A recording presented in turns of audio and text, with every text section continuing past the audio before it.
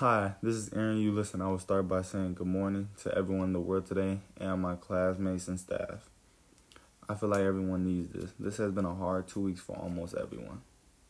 Well, at least the people following the rules. People always hoped we would never get to this point, but it happened. I was devastated finding out the news that my senior season was over due to the coronavirus. After all the hard work and dedication, long practices, and games working to this point in my career.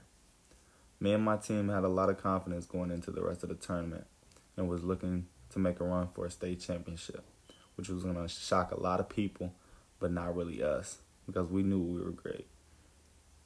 I eventually understood the reasons following every other basketball event being canceled, including the Big Ten tournament, NCAA tournament, and the ACC tournament. Then school got canceled. Then that's when people realized that it was serious because school would never get canceled. At first I was kind of excited, but then started to realize that it would be hard for everyone to keep up with all the work due to being at home. And I know I get easily distracted.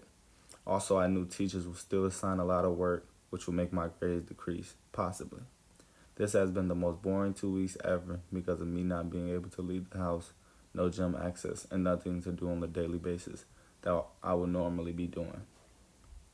It actually hasn't been that bad on the school side. I've been keeping up with my grades and staying focused during the hours of 7 a.m. to 2:20 p.m. from the help of my parents and people around me because they know that this court is important to me and I need to get good grades. Having no gym access to work out has been horrible, but I've been trying to find a way to stay in shape by jump roping at home, doing push-ups, and doing calf raises. Thank you. This is Aaron Eulis, and I thank you for your time. Have a good day.